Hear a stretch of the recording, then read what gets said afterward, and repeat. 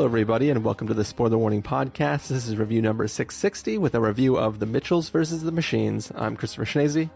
And I'm Stephen Miller.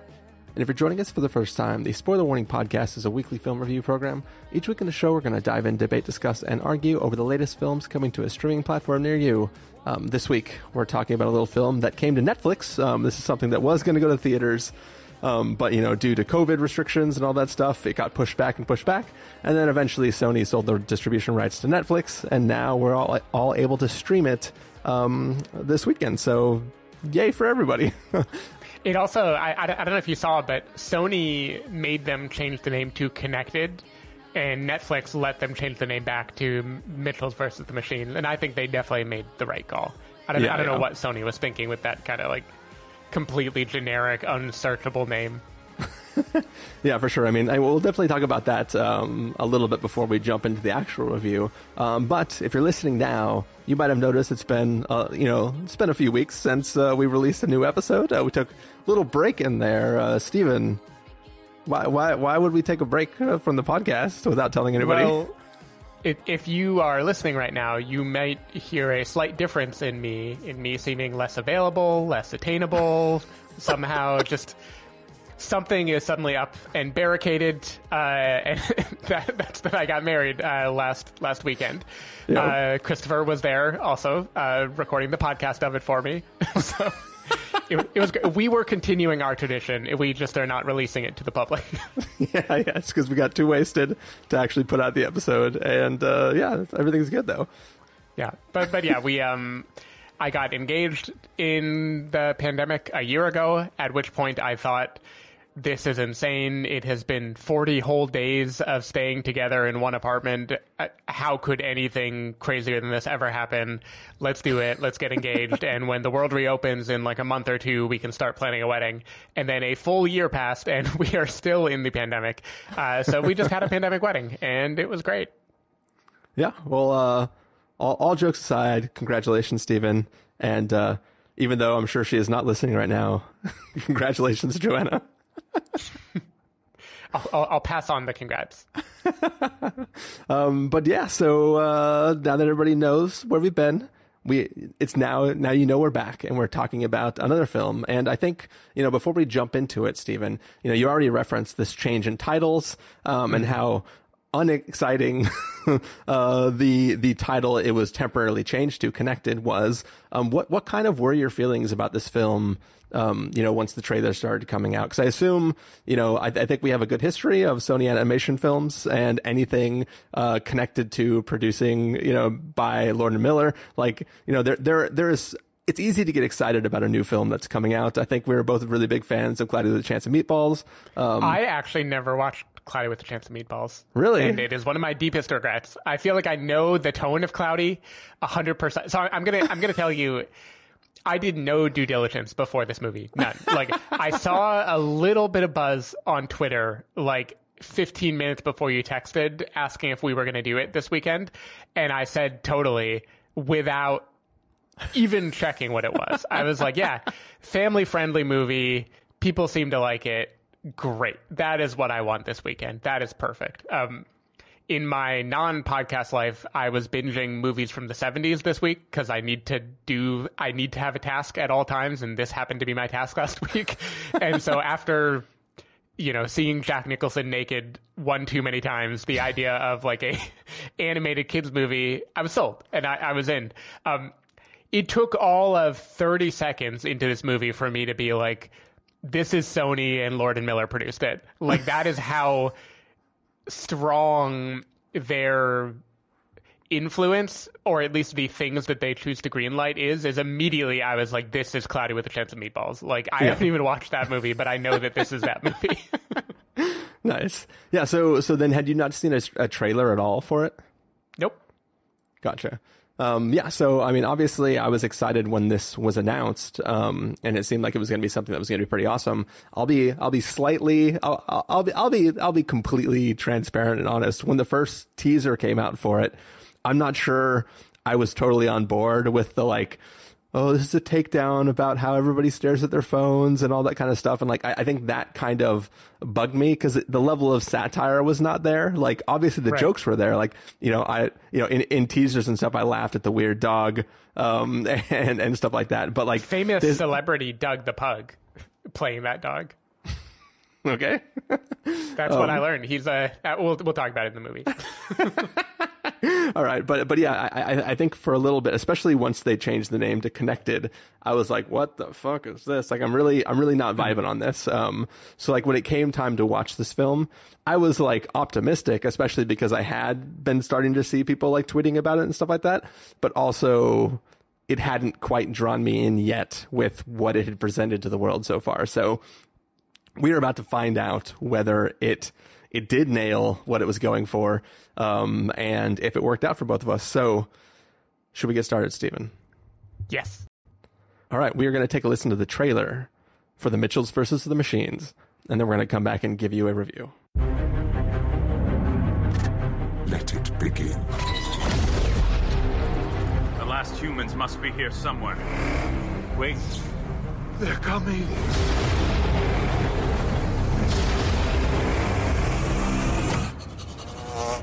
Is that a burnt orange 1993 station wagon? Or is it... Who are these unstoppable warriors? We're the Mitchells, the only people who can save the world.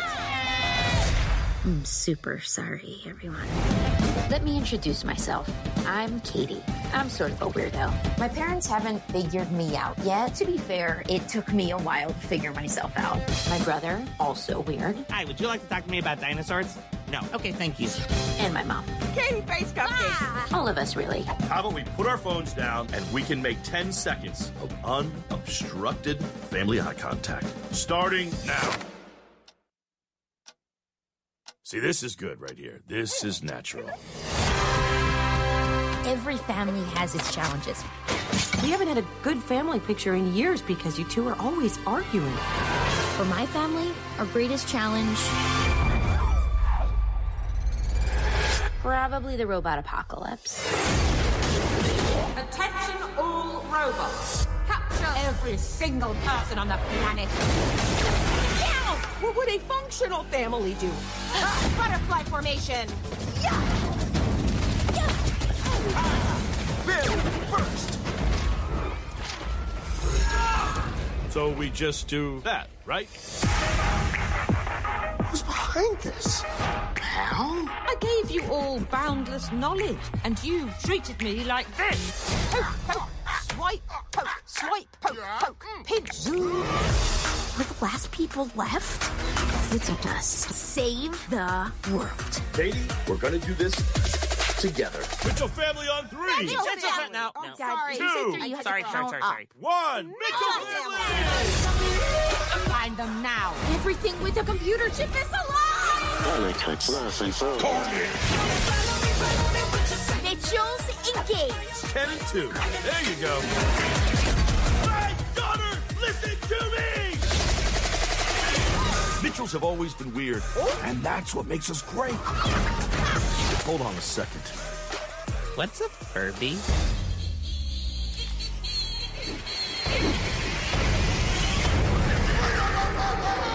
Why would someone build that?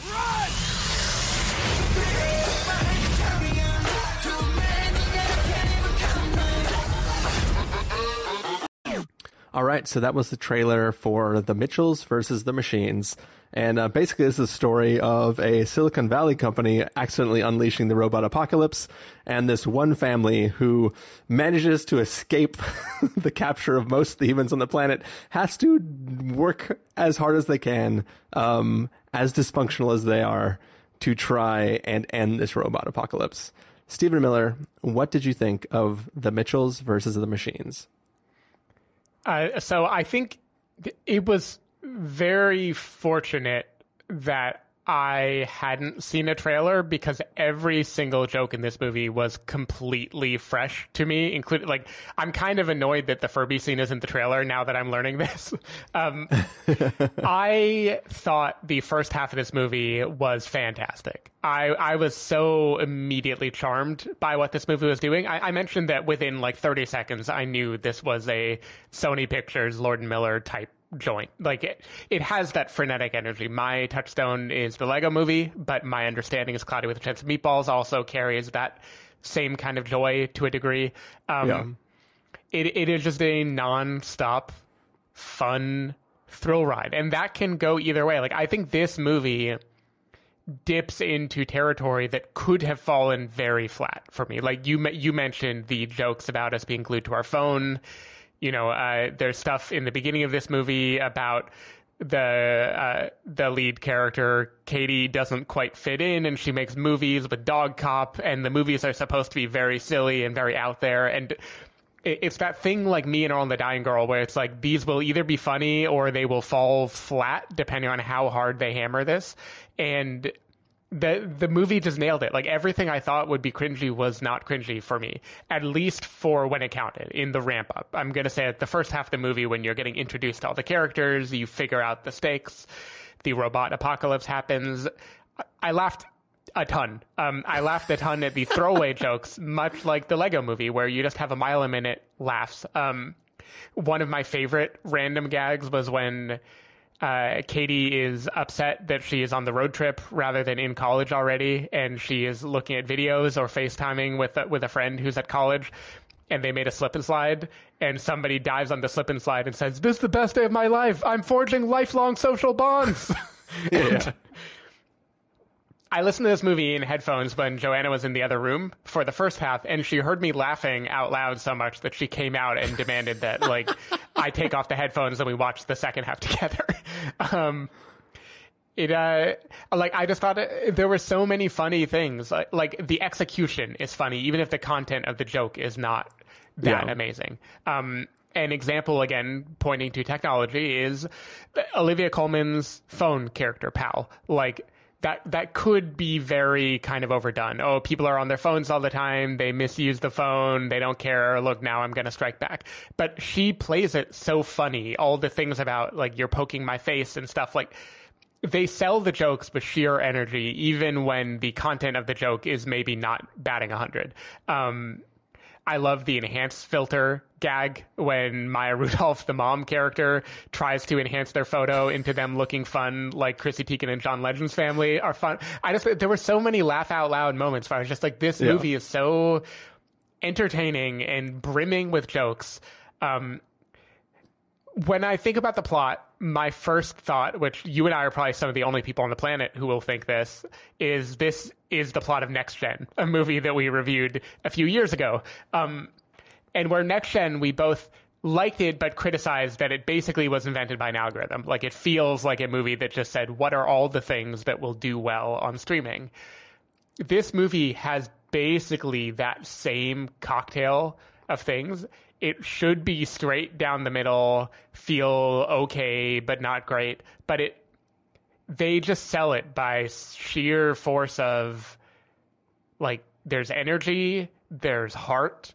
It is a very good-natured movie. It is a very strange movie that is happy to be strange. And I found all that just incredibly charming. And it made every kind of plot mechanic that felt a little bit paint by numbers. I didn't care because it was just so much fun to watch it happen. I keep saying first half because I think when the movie becomes we have a mission, now let's execute on it movie, like many things in this genre, it doesn't quite hold my attention the way the first half did. It started to strain a little bit. I think I would have preferred the 90-minute version of this to the, like, 110-minute or whatever we got was. Like, the movie is still fun, and it still has, you know, a joke a minute, and it's still, I just feel like that energy level you can't maintain that for that long. But nothing about, like, the second half, which I still thought was, like, perfectly good. It just, my laughs a minute went down dramatically compared to when I was being introduced to all the characters and all the ideas, when it became more about calling back and tying things together. I was like just a little bit less high on it, but overall I just thought it was like charming and lovely and like completely infectious and a fun movie that was fun to laugh at, and I had a blast. And we'll talk about Doug the Pug after you tell me how you feel. So before I even go into talking about the content of the film, I really want to touch on how unbelievably gorgeous this movie looks. Like, I mean, it's clear they're building on top, like the Sony Animation Studios is building on top of the tech that they made for Into the Spider-Verse. But it has a look that's really unlike anything that I can think of off the top of my head. Like, it looks so rad, and it's doing the thing where sometimes like just smile lines on the face are 2D on top of the 3D exterior to the person, and something about like the texture of what they chose to make, like everything looks like it's not quite Paperman style, but it kind of has that feel of what Paperman has, where it's like, I understand that this is probably a 3D scene, but it also looks like it's a 2D drawing on top of it. And it looks, and I know that that's a different studio, but like, I really, really appreciate it. Like, especially anytime you got really close in on somebody's face, like I was constantly in awe at like how amazing this film just looked at all. Like it kind of impressed me as much as Wolfwalkers did, even though it's a completely different like genre of animation. But yeah, I just thought this film looked amazing, and I'm excited to see what else the studio can do, because it looks obviously very, very distinct from Into the Spider-Verse, but it also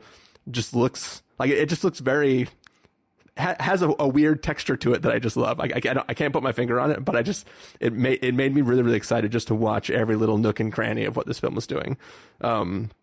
Now, going back to the actual content of the film itself, I'm extremely positive on this film. So I'm just going to start with one of the negative thoughts in my head that I had while watching the film, is that, and it relates to what you were bringing up. Like I also did want to bring up next gen and this idea of something being made by the algorithm. But what's interesting is like Netflix does make things based on the algorithm. Like you can watch a film and see the pieces of all the other films that played on Netflix that did well.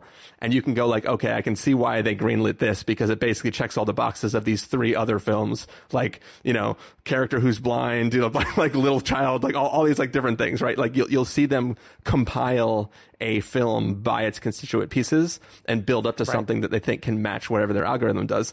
So what's interesting is this film was not a Netflix film originally, but then was sold to Netflix. But then when you watch it, you see all these pieces where you're like, all right, so the setup to this film is a Goofy movie. The robot apocalypse is obviously taken from Next Gen, as you said. This one you won't get as much because you said you haven't seen it, but the father character is basically the father from Cloudy with a Chance of Meatballs. Like there's literally a scene that is either, it has to be an homage to a scene towards the end of that film with the father, where it's like there's no way that this is completely unrelated or it was an accidental coincidence that they did it. But it's like you can just see this film being pieced together to match all those things. All that being said, the reason why that didn't affect my enjoyment of the film is because this is actually a really touching, deep family drama set amongst this wild, silly, jokey robot apocalypse. Like as I kind of mentioned in the preamble to the episode, I didn't think that like the biting nature, or I should say the lack of biting nature of the takedown of technology in our lives, like this film is not even remotely trying to even come close to being like Black Mirror or something. It's not really. Exactly. And that's where the trailer, what I heard, seems like it's selling a kind of small picture of it. I don't think this movie is a takedown of technology. This movie is letting us see the way the dad feels about technology, and it is letting us kind of agree with him and also kind of think he's an out-of-touch moron, right? Like, this movie does not care where you land in the end. It's just trying to have fun with the idea that someone would feel that way.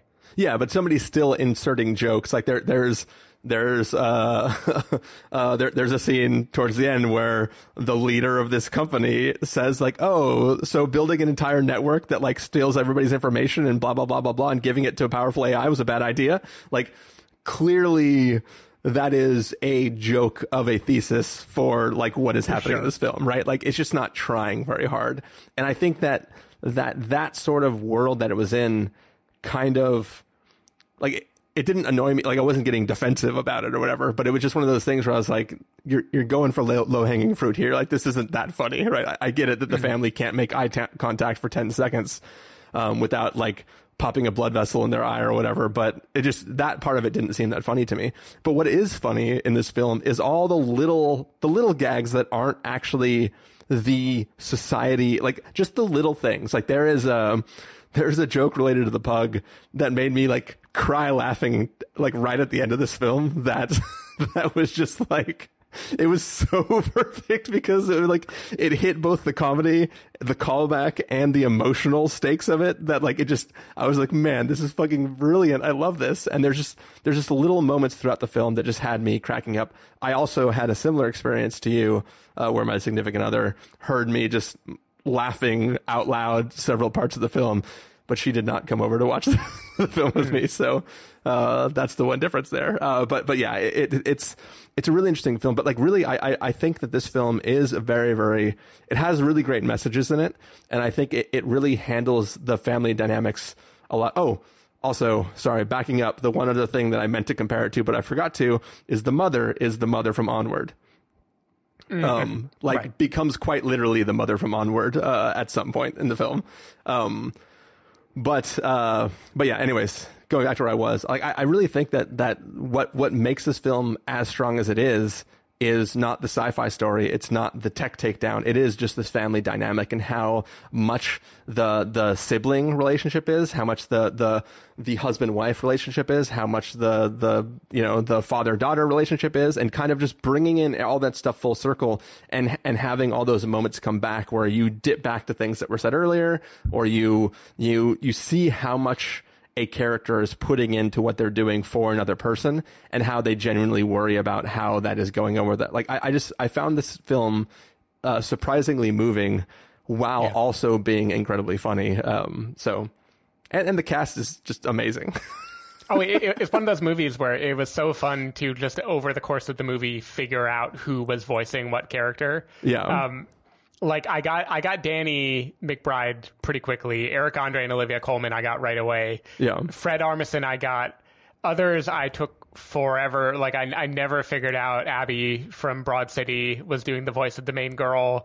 Conan O'Brien is in this movie. Yeah, it was right at the it was towards the very end, and I was like, oh, that is Conan O'Brien. Yeah, like it's just a stacked cast. And there's like a real joy in just figuring out who is doing what, which leads me to Doug the Pug, who is an actual dog on Instagram, who has more followers than we have probably had downloads in total of anything we've ever done. This is a dog with 3.9 million downloads, and according to the credits of the movie, every noise that Monchi makes is actually recorded from this influencer pug. So interesting. There you go. And now I will send you a link to an Instagram pic of the pug celebrating that he was in the credits of this movie. Oh, great. Let me click on this. Oh, hold on. It's making you sign in. It's making me sign in. Technology, folks. Can we drop in one of the times when you talk about us being glued to our phones, the Tim Robinson in the hot dog suit talking about like how we're so connected to our phones right before he lists all the porn websites? Perfect. We've been sitting here talking all day, and you all never bothered to learn my name.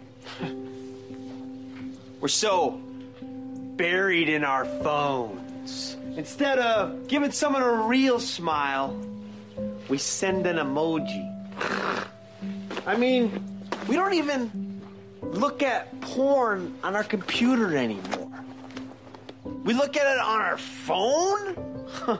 Pornhub, Xtube. I know these names better than I know my own grandmother's. YouPorn, XXN, RedTube. Panty jobs, homegrown Simpson stuff. All great, but I ask you this. If I was a big old guy with a big burly white beard, would you still be yelling at me? All right, now I'm looking at it. Very nice, very nice. Thank you, Instagram, for letting me go directly to this. 3.9 million followers. It's Doug the Pug. This dog looks totally normal. Doesn't look like a loaf of bread. No, I know. This would not confuse my hot dog, not a hot dog detector at all. But yeah, so Stephen, my question for you is, obviously the people involved in this film are incredibly clever, and nothing can really be that much of a coincidence. I already referenced that the setup for this film is basically a Goofy movie. There is a scene where our lead character has to take out a drone using a fishing pole. Mm-hmm. And the dad's like, yeah, hon, like 10 and 2. And he's just like teaching her how to like cast the fishing. Like, could that possibly be a nod to Goofy movie? Like acknowledging that it's picking off the thing for it? It could be. Honestly, I haven't watched Goofy movie in so long. I would really need to refresh myself on it. But I think, so here is one of my maybe universe brain, nothing is accidental in this movie. The lead character is clearly being coded as queer early in the movie, even though I don't think they make that explicit until the very, very end. Yeah. But like you knew it was coming. It's kind of like part of the subtext of she's finding her own tribe and coming into herself in multiple different ways. Early in the movie, when she's first introduced, there's a montage of her like trying on different outfits and stuff, and generally being a little bit of an outsider in her school. It cuts from that montage to the mom holding the pug, staring at it, saying, "You can look straight."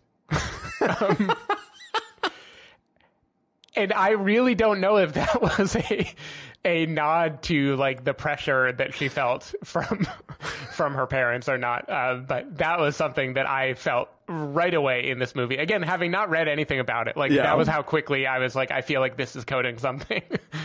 It also depends on how much of the movie in a overt, like, because there are moments in the movie where the film you were watching is like on a meta textual level being edited by her, right? Like she is doing things to present information to the audience where she's in control. So the question is everything before those moments also her editing the film? Because that would fit in line with the type of videos that she makes where she's like putting in these little things. I think yes. I think the whole film is edited by her. Everything that we watch is edited by her in some way. Cool. So more seemingly homages. Obviously this company that creates this AI, the AI itself is called PAL, which on the one hand is pretty clever because it's like imagine if Siri was called PAL and you'd be like, "Hey PAL, could you set a reminder for this?" And it would do it. Like that's fun. But also PAL, HAL. Yeah. Oh, I definitely think the HAL reference is there. Yeah. That was something I was thinking about for sure. But it's also just a good fake Silicon Valley company name because it's like kind of Apple and kind of PayPal and kind of like it has that simplicity where it could be a lot of different things at the same time. Yeah.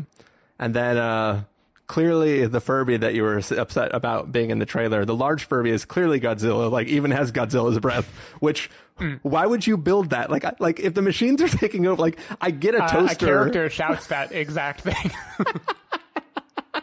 That is true. Somebody does shout it. But yeah, like I get like a toaster being able to superheat its coils and do bad things, or vending machine shooting soda cans at you. Like, sure, in a cartoon world, I get that. But having an act like somebody making a giant Furby that has like giant whatever the energy is in Godzilla that can just shoot, like it's literally like some of those felt like shot for shot scenes from Godzilla versus Kong. But it's like, that can't be, right? Unless they were both being like edited in the same bay and somebody like saw an early cut and was like, we're doing that. I guess I don't know how much Godzilla vs. Kong was delayed in order to know how likely it is. That is true, I guess. But yeah, so for me, and I don't want to be down on this film because I had a great time. Like I had a great time with it. But for me, the mall scene with the Furbies, that is kind of where the film turns from, this is all so inventive, what the hell are they going to do next? There's a new joke every minute. There's so many funny, quippy things happening, into, okay, now I'm watching the family adventure movie wind to a conclusion. Like, for me, if I can pinpoint the moment at which the movie stopped being I'm laughing every 30 seconds into, like, I have a smile on my face, but I'm definitely like, you know, I'm ready for them to wind up, it was around then. Yeah. And I don't know what it is. Like, I thought the big Furby shouting things that are subtitled, like, you know, the end has come, blah, blah, blah. Like, I thought that was funny. It was just, it was funny in a different way than the movie before it. It started to be more like, now they are throwing every idea they have at me to keep me laughing. I don't know. I felt like something shifted in the movie around then, when it started to be wacky. It's the same. I don't want to spoil too much, but there is a moment in the film, you referenced the mom being much like the Onward mom. And that happens in this movie. And that is an example of one of the sort of things that is still funny and playful, but in a much more traditional animated family film way than some of the humor that came before. And overall, I just felt like there was so much original content in the beginning of this movie, in the setup of who they were, how they related to other people, what she wanted out of college, how they felt about their neighbors, how the robots behave. Like, there was so much of that. And I just don't think it quite had the juice to carry that throughout the whole movie. Gotcha. But the goodwill is, you know, like, there's enough goodwill. Like, I'm never going to turn negative on the movie after that. Like, it's fine. Yeah. I think for me, well, first of all, one little nitpick is, like, the mall scene that you're talking about. What I really hated about the mall scene is, I won't say exactly why they're there, but that scene, in the trailer, you hear the lead character yell, "Everything with a computer chip is alive," or something like that. Mm-hmm. And she's holding a laptop that is not alive. True. And I was like, I don't know a lot about computers. But I'm pretty sure I know that laptops are alive. The thing called a computer has a computer chip, at least one in there. So I definitely think it was funny how they sort of went for the jokes at the expense of actually staying like the rules that they've set in their universe. Like, the fact that, like, they have to do one thing to try to stop something, but also you can just do this other thing that also stops it. But it seemed just a little weird. But yeah, for me, it kind of, didn't really bother me, because I think when it started to transition away from being a laugh a minute, it had already become like an emotional beat a minute. And it was like, now I was vibing on this film from this other standpoint, where the jokes were like little bits of respite from, like, the emotional like tugs that it was doing for me. And I, like, everything else kind of just became, it basically didn't bug me. Like, you know, at the end, they're basically, you know, they're becoming way more skilled at what they need to do to try to fight the robots than they were at any point in their entire life before that. But I kind of forgive it, because it's sort of just, it is what it is. And I know this type of film that I'm watching, and I kind of don't care anymore. Yeah, of course. It comes with the territory, with the genre. Like, I would be hard pressed to think of, like, the only kind of movies that don't follow that begin laugh a minute would be, I would say, the Lego movie. That stays laugh a minute the whole time. And that is very hard to do, and you don't have to do it. It's just I definitely got emotionally invested. There is a montage that the lead character watches in the car, maybe like 2/3 of the way through this movie, or so, a little later than that. It's toward the end of the movie that got me pretty damn good. It is their version of the Soul montage, or, you know, other things where the movie just shows you life in a little, you know, 30-second period. But yeah, I don't know how to explain it. Like, other than that moment, I don't think they quite have the emotional hooks in me that, like, a Pixar can do. What they have is the disarming laughter that can make the emotional stuff hit. Yeah. And when the laughs die down right around the time the emotional starts come up. I don't know. There's something about the balance that like doesn't disarm me the way that I feel like it would have if I was laughing, 30 seconds before and then they hit me over the head with something. Yeah. But it's a minor complaint. But I just think they could have made me cry instead of there was one moment where I definitely had the like, oh, I feel it coming. But no, that's as far as I got.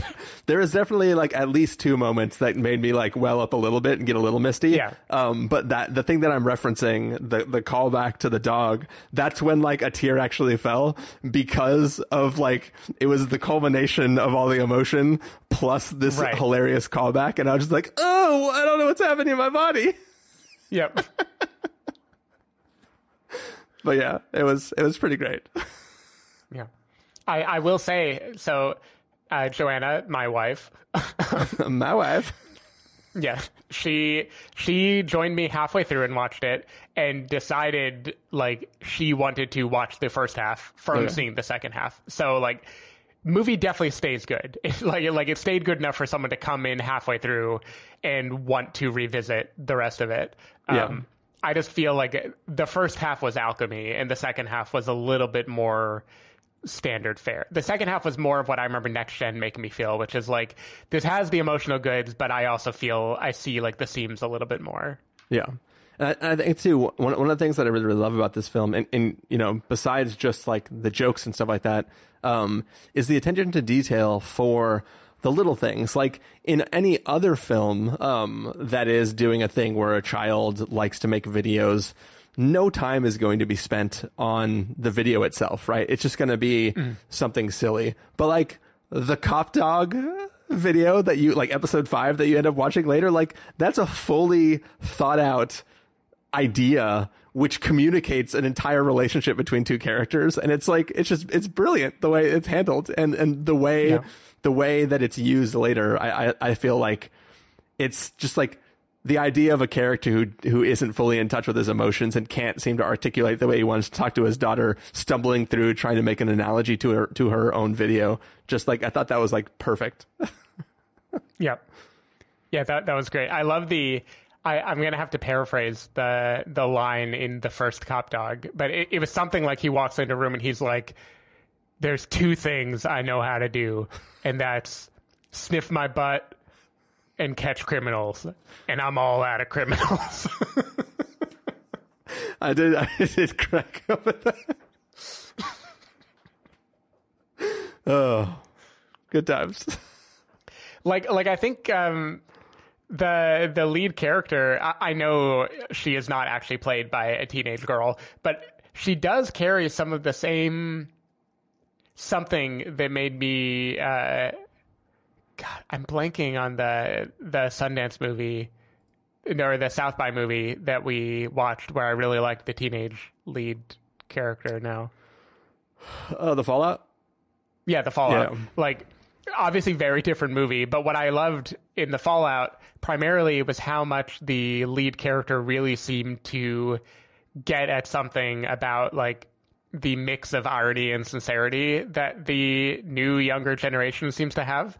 And like, even though Abby Jacobson is like considerably older, the person voicing her, I felt like the Katie character nailed that. Like Cop Dog is a great example where it isn't just that is funny and kind of dumb, but it's like she knows that line in particular doesn't make sense. Like if you were gonna bust criminals, you would say it the other way around. You wouldn't make it sound like you're about to sniff your butt.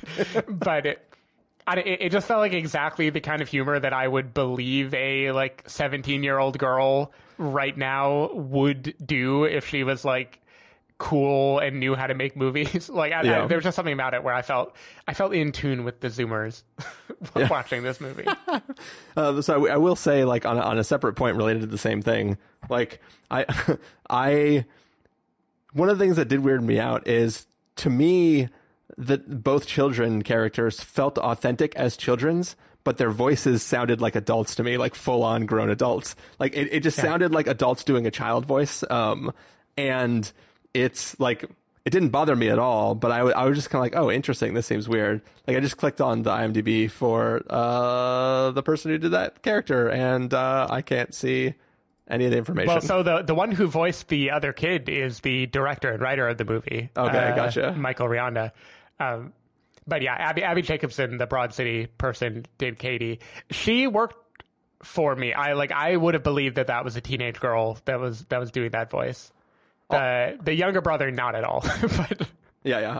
Also, I'm just going to complain about for a second on whoever's adding quotes for the characters on IMDb, because there are 2 quotes for the kid, for Aaron, and quote number 1 is Katie saying, "Aaron, do you have a credit card?" And Aaron saying, "I'm a child." That's the full quote they put on there. And then the other quote is Raptor Bash.